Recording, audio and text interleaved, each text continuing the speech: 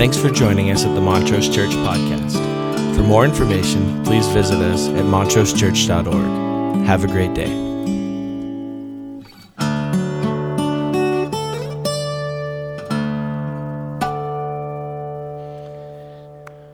Well, it's an honor to be able to be here with you, to be able to celebrate this second week of Advent as we celebrate and look into the whole idea, what does it mean to be people of peace and to not be people that are fearing anything. And today we're going to talk about fearing timing a little bit. And so I brought a little hourglass from my office. Don't worry, it's not an hour that's going to time me on my preaching, but I just want I'm going to sit this right here. Because I think it's interesting as we begin to think about time. I don't know about you, but time is something that's a mystery to me. Time is something that kind of blows my mind when I think about the whole balance of God coming into the midst of time, not only for Zechariah that we're going to read about today and Elizabeth, but also Christ himself, that in the midst of time, God is there. I remember many years ago watching Dr. Carl Sagan as an astrophysicist, and he's talking about the galaxies and the billions and billions of stars and how that impacts not only destiny and time and things like that. And I remember then as I became a Christian, that my mind was just expanded with the thought that what does it really mean that God is beyond time, that God enters into time? Maybe it's just me. But then it began to get a little confusing at different times. Because if God is stepping into time, then I'd always ask the question, well, what about this time that I'm going through? What about this situation? And, usually we take comfort in one or two different ways. Either we take comfort in the fact that, we'll say everything happens for a reason, and God's timing is always perfect. Or we'll take the other thing is that in the midst of this time, God wants to teach me so many different things.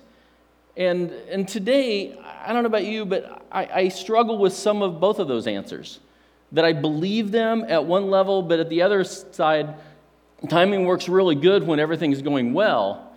But timing sometimes can be difficult when things are not going well. And so as we look at the scriptures today, this comes from 30 years of pastoring and dealing with some different difficult situations that I've had to pastor people through where timing was not right. It works well and we look up to God and we say, thank you, God, that the car missed us at the red light. And as it was running and it missed us, and we say, thank you, Lord. But what does that mean theologically as I say God steps into time when there is a tragedy, when there is job loss, there is health-related issues, that COVID for some ends up being not very difficult, but then others, it ends up ending in death. And so in your situation, maybe you've gone through that, where you've said, Lord, where are you in the midst of time? Where are you in the midst of this difficult day? And you might be there right now, but I believe more than anything is that God manifests his sovereignty and his love, that he is continually present, and he is here to bring us peace. This whole discussion of time and thinking again about the hourglass, I'm reminded of one of my favorite movies called The Greatest Showman. And maybe you've seen it, but there's a scene in it where you've got Zac Efron as a Anglo-American, white American that is falling in love with Zendaya, who is African-American, a person of color. And they're both singing in this song called Rewrite the Stars, about the fact that who is creating the destiny in front of us.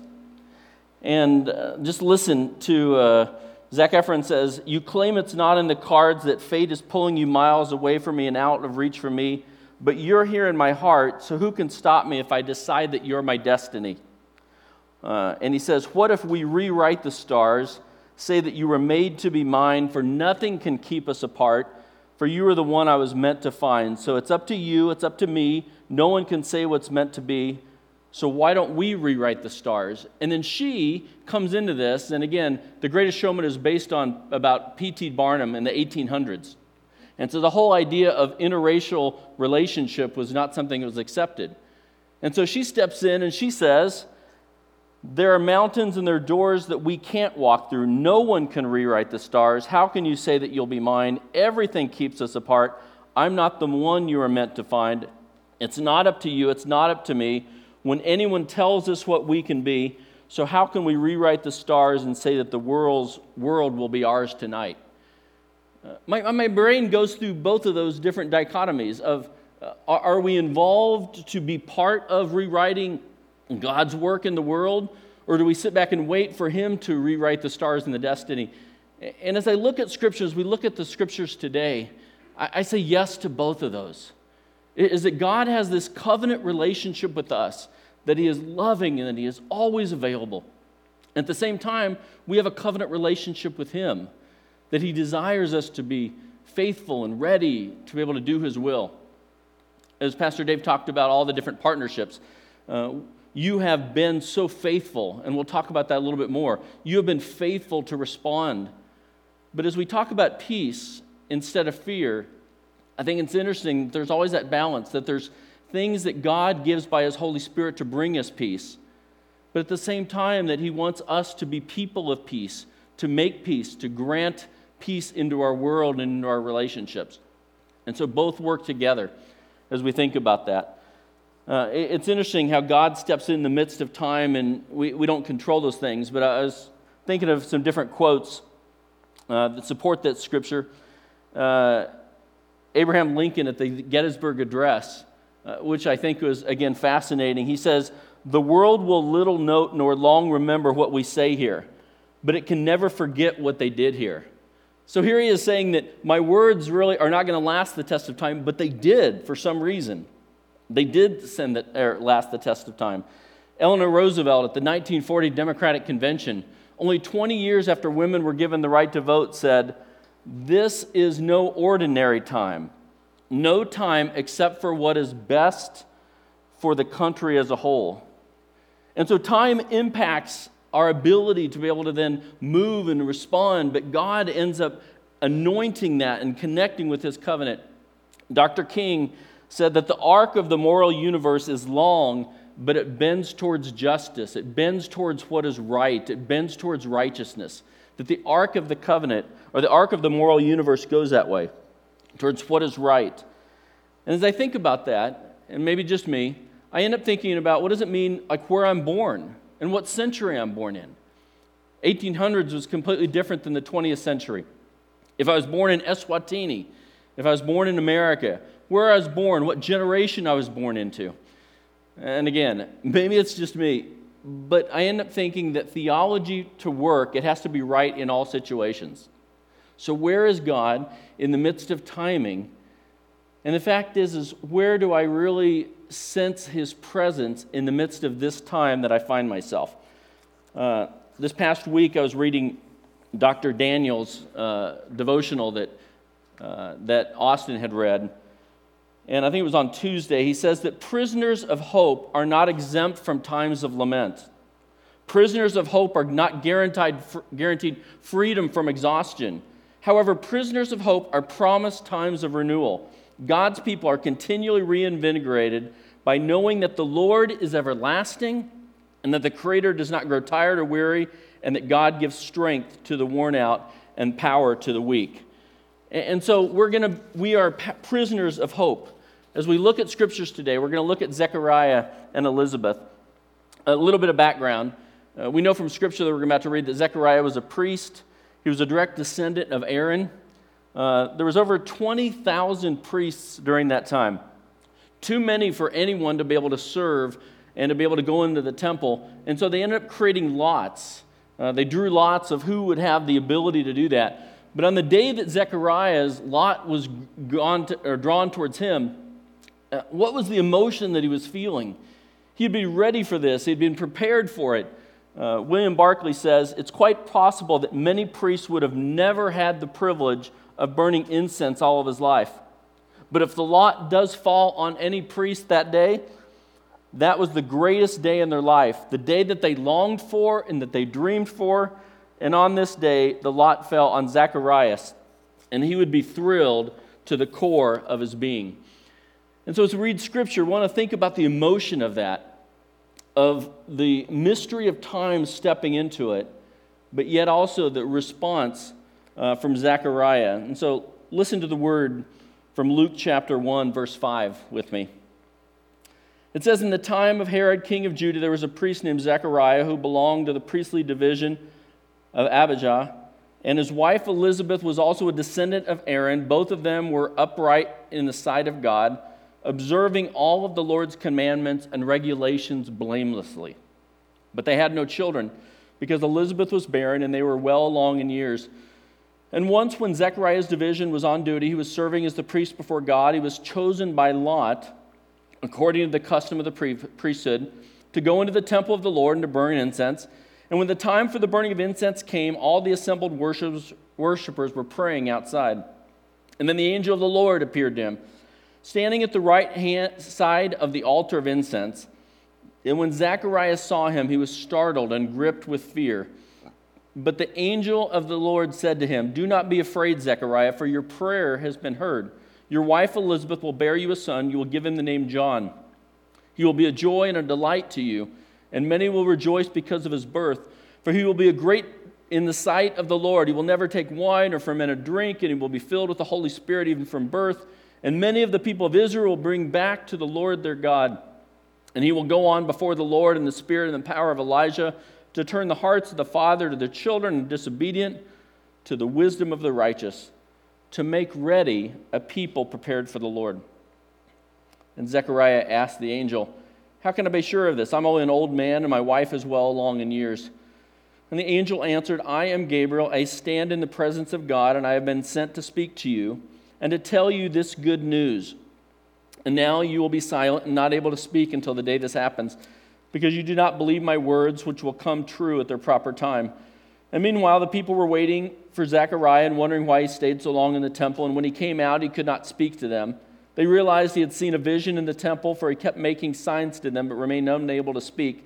And when his time of service was completed, he returned home, and after his wife Elizabeth became pregnant for 5 months, remained in seclusion. 'The Lord has done this for me,' she said. 'In these days he has shown his favor and taken away my disgrace among the people.'" I read that whole scripture just because what an amazing story. That there's this balance of God coming into a specific time in history, but at the same time believing that God is always available to us. And we want to look at the scripture. And as I look at this scripture, again, I state this is my own journey. I don't have all of the answers on this, but I do know that God desires for us to not fear and to be people of peace. As we look at this, let's look at the first thing, is that we see his general covenant begin, even at the beginning. We see the story of Elizabeth and Zechariah. It says that she was still barren. It begins with her barrenness, and she even uses the word disgrace a little bit later on. And I think this is important, but as she is barren, notice that in verse 6, it says that they were both seen as righteous before God, even though they were barren. I don't want us to cruise by this too fast, because I think it's really important that we don't miss the fact that God saw them as righteous before there was the promise of the child.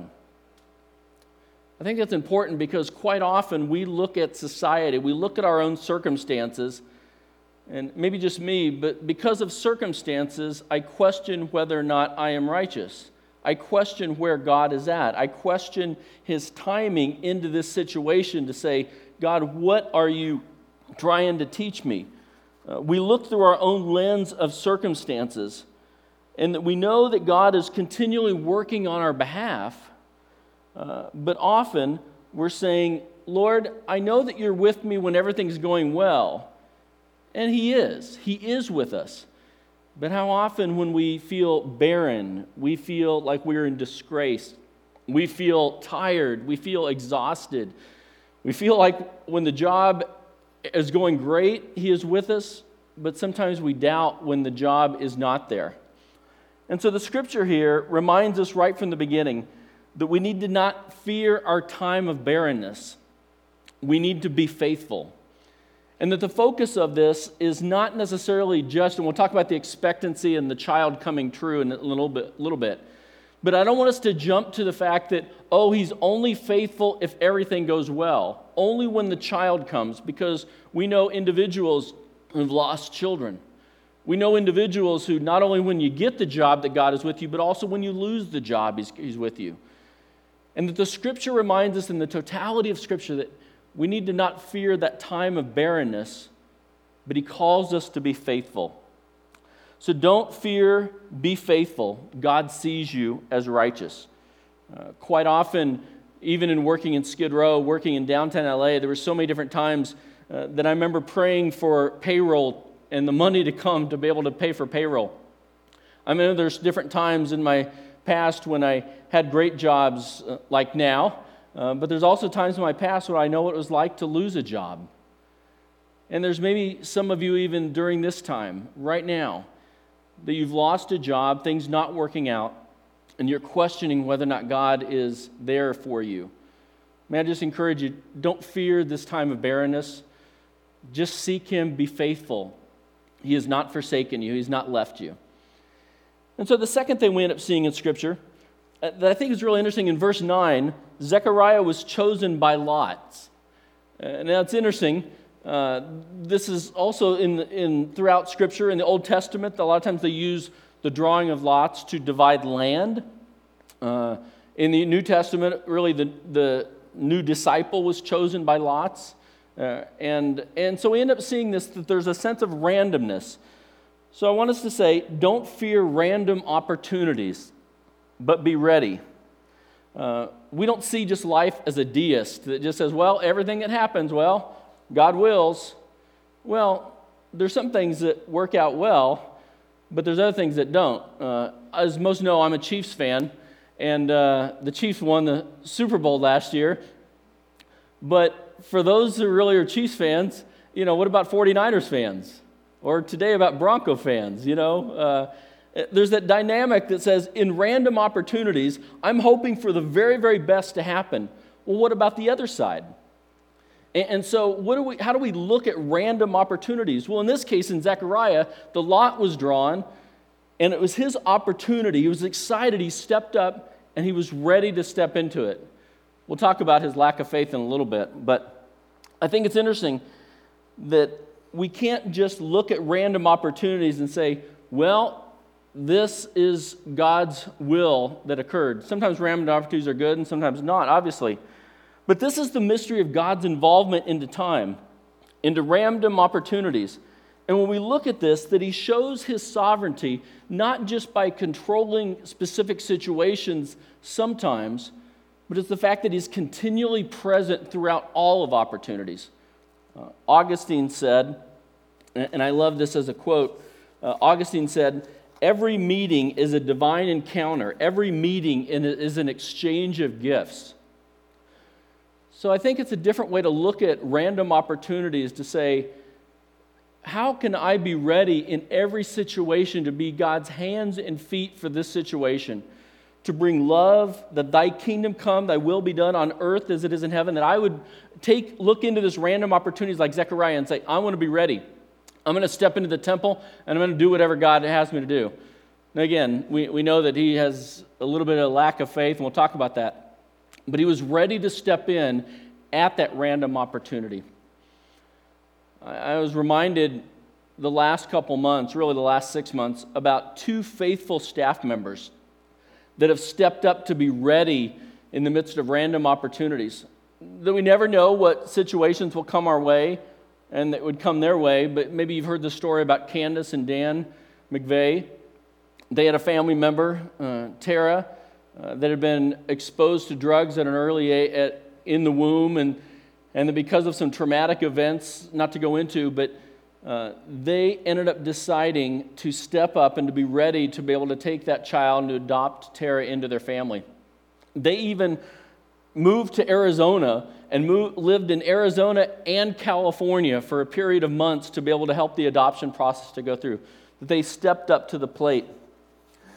There's another staff member, and again, remain nameless just because of situations legally. But I just want to read one of the testimonies of that staff member that took in a child to help them during this season of time. But their decision to be ready to be used by the Lord Our staff member says, "It was a normal afternoon when my wife got the call from her brother. I could only hear my wife's reactions, and they kept escalating. How long have they been homeless? Did they make it to the hospital? Where is the baby now?" He says, "I could hear the answers or the details, but I figured that our life was about to change considerably. We weren't looking to become foster parents when a call like that comes through, but there was a baby needing a home.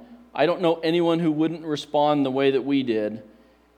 And then one other thing, he says, "Just from the beginning, we knew we were just filling in, that we were a bookmark, just a place mark in our story before he began his life with his new family. Even though we never imagined that we'd be fostering a baby after having our own children, though when we started, we were totally unprepared, but we would do it all again without a moment of doubt." I just wanted to highlight them as staff members because you have your own story. What does it mean to not fear random opportunities that come your way, but to have an attitude of, during this season, I want to be ready to be used by God. During this time, to not let random opportunities direct your fear and your attitude, but to have an approach to say, "Lord, I just want to be ready." As Francis says, "Lord, make me an instrument of your peace. Let me be used by you." And you're doing that daily, not only for your family members and your coworkers and your community, but may you be encouraged that just like Zechariah, when the lot came to him, he was ready to step in to the best of his ability. And so let us not fear random opportunities, but be ready. And I think especially about Faith Promise, whether it's Eswatini or Stars, that God might be speaking to you to step into something. Max Lucado says in his book, God Came Near, he says, regardless of the nature of our call that God speaks to us about, the consequences in our minds are still the same. It's a civil war. Though your heart may say yes, your feet say no, excuses blow numerously as golden leaves in the autumn wind. It's not my talent. It's not my time. But eventually you're left staring at a bare tree and a hard choice. Will it be His will or mine? And so the question is, we want to be ready. The third thing is, in verse 13 to 17, the angel Gabriel then speaks to the promise of a child, Zechariah. And as he's speaking, he gives a promise and a fulfillment of something good to come. He says, a child will be born. And again, I don't want us to focus just on the fulfillment of the child being born, because as I talked before, sometimes we experience loss. And so the promise of God is not just that the child is born, but that God is available. He is listening. He is fulfilling His promise, His covenant relationship with us. And so we don't need to fear our current reality. We should be expectant. We could lean into the fact that God has promises in store for us. Pastor Dave, months ago, and talks about the fact that God always has a plan A, that there's not a plan B, that God is continually available, and His plan A is always there. And so we can be expectant that the promise of the child, the promise of John the Baptist, the promise of the Messiah was there from the angel Gabriel. And it's the same way for us and for here today. Sometimes the response, the circumstances is not what we wanted it to be, but yet we can still believe in a lot of different scriptures that reminds us that in Romans 8:28 that all things, God is working for our good. In 2 Corinthians 4, it says that we have this treasure in jars of clay, so that we know that this all-surpassing power is from God and not from us. Though we do not lose heart, though outwardly we're wasting away, yet inwardly we're being renewed day by day. And so there's that promise again and again and again that we live in hopeful expectation. Isaiah 54 says, though the mountains be shaken or the hills be removed, yet my unfailing love for you will not be shaken, nor my covenant of peace be removed, says the Lord. And so even when circumstances are occurring, we need to not fear that. We need to lean into hopeful expectation and be expectant that He has a plan A for us, that He's for us. The last thing I just want us to focus on is, and gets a little bit confusing for me, one final area is verse 19 when Gabriel says, I stand in the presence of God. I stand is in the present time.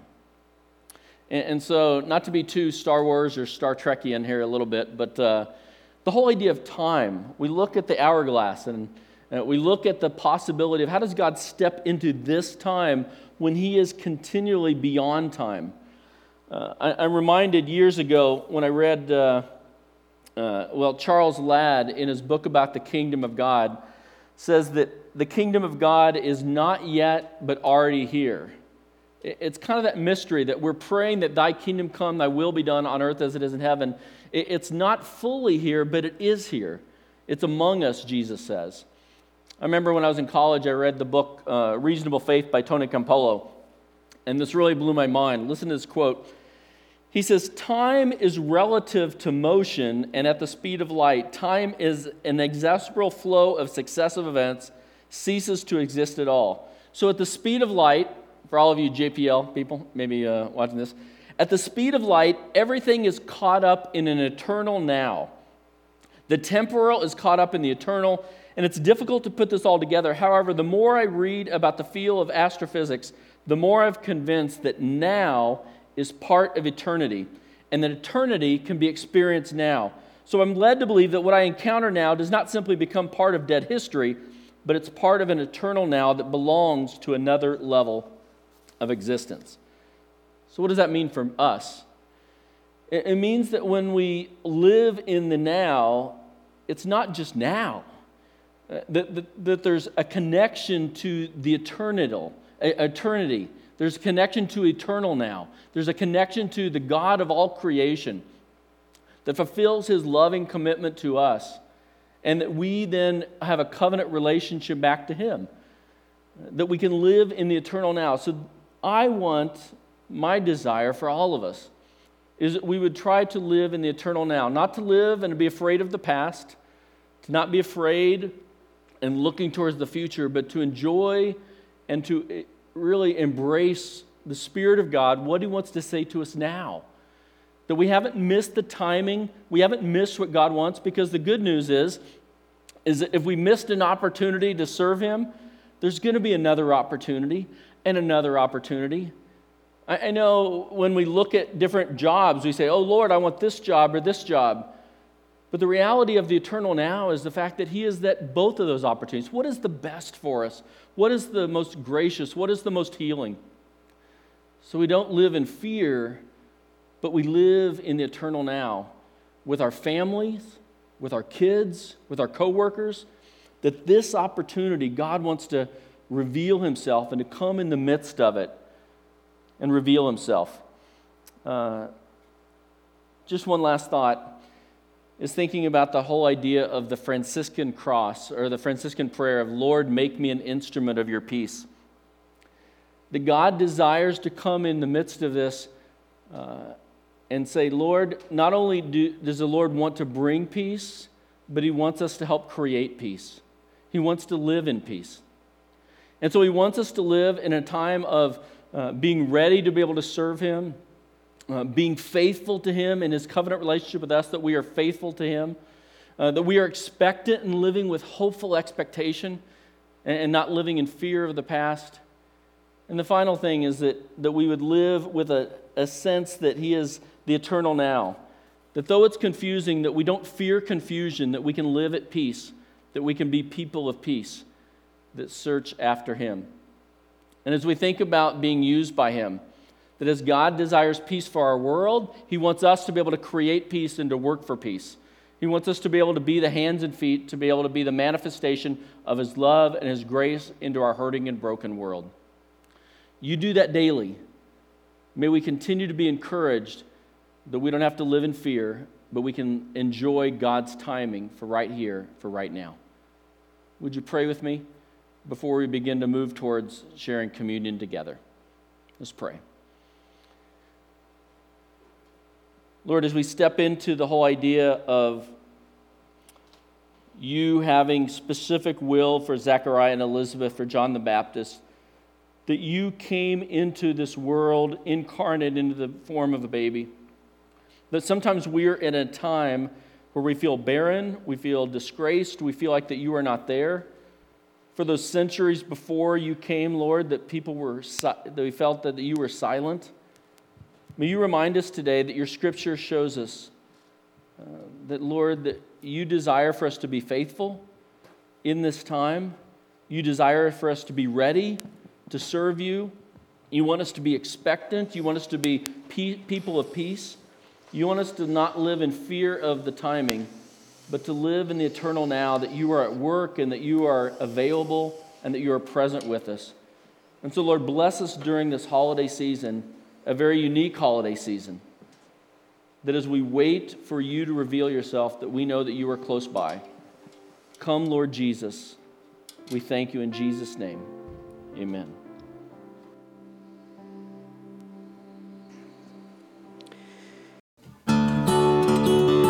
Thanks for joining us at the Montrose Church Podcast. For more information, please visit us at www.montrosechurch.org. Have a great day.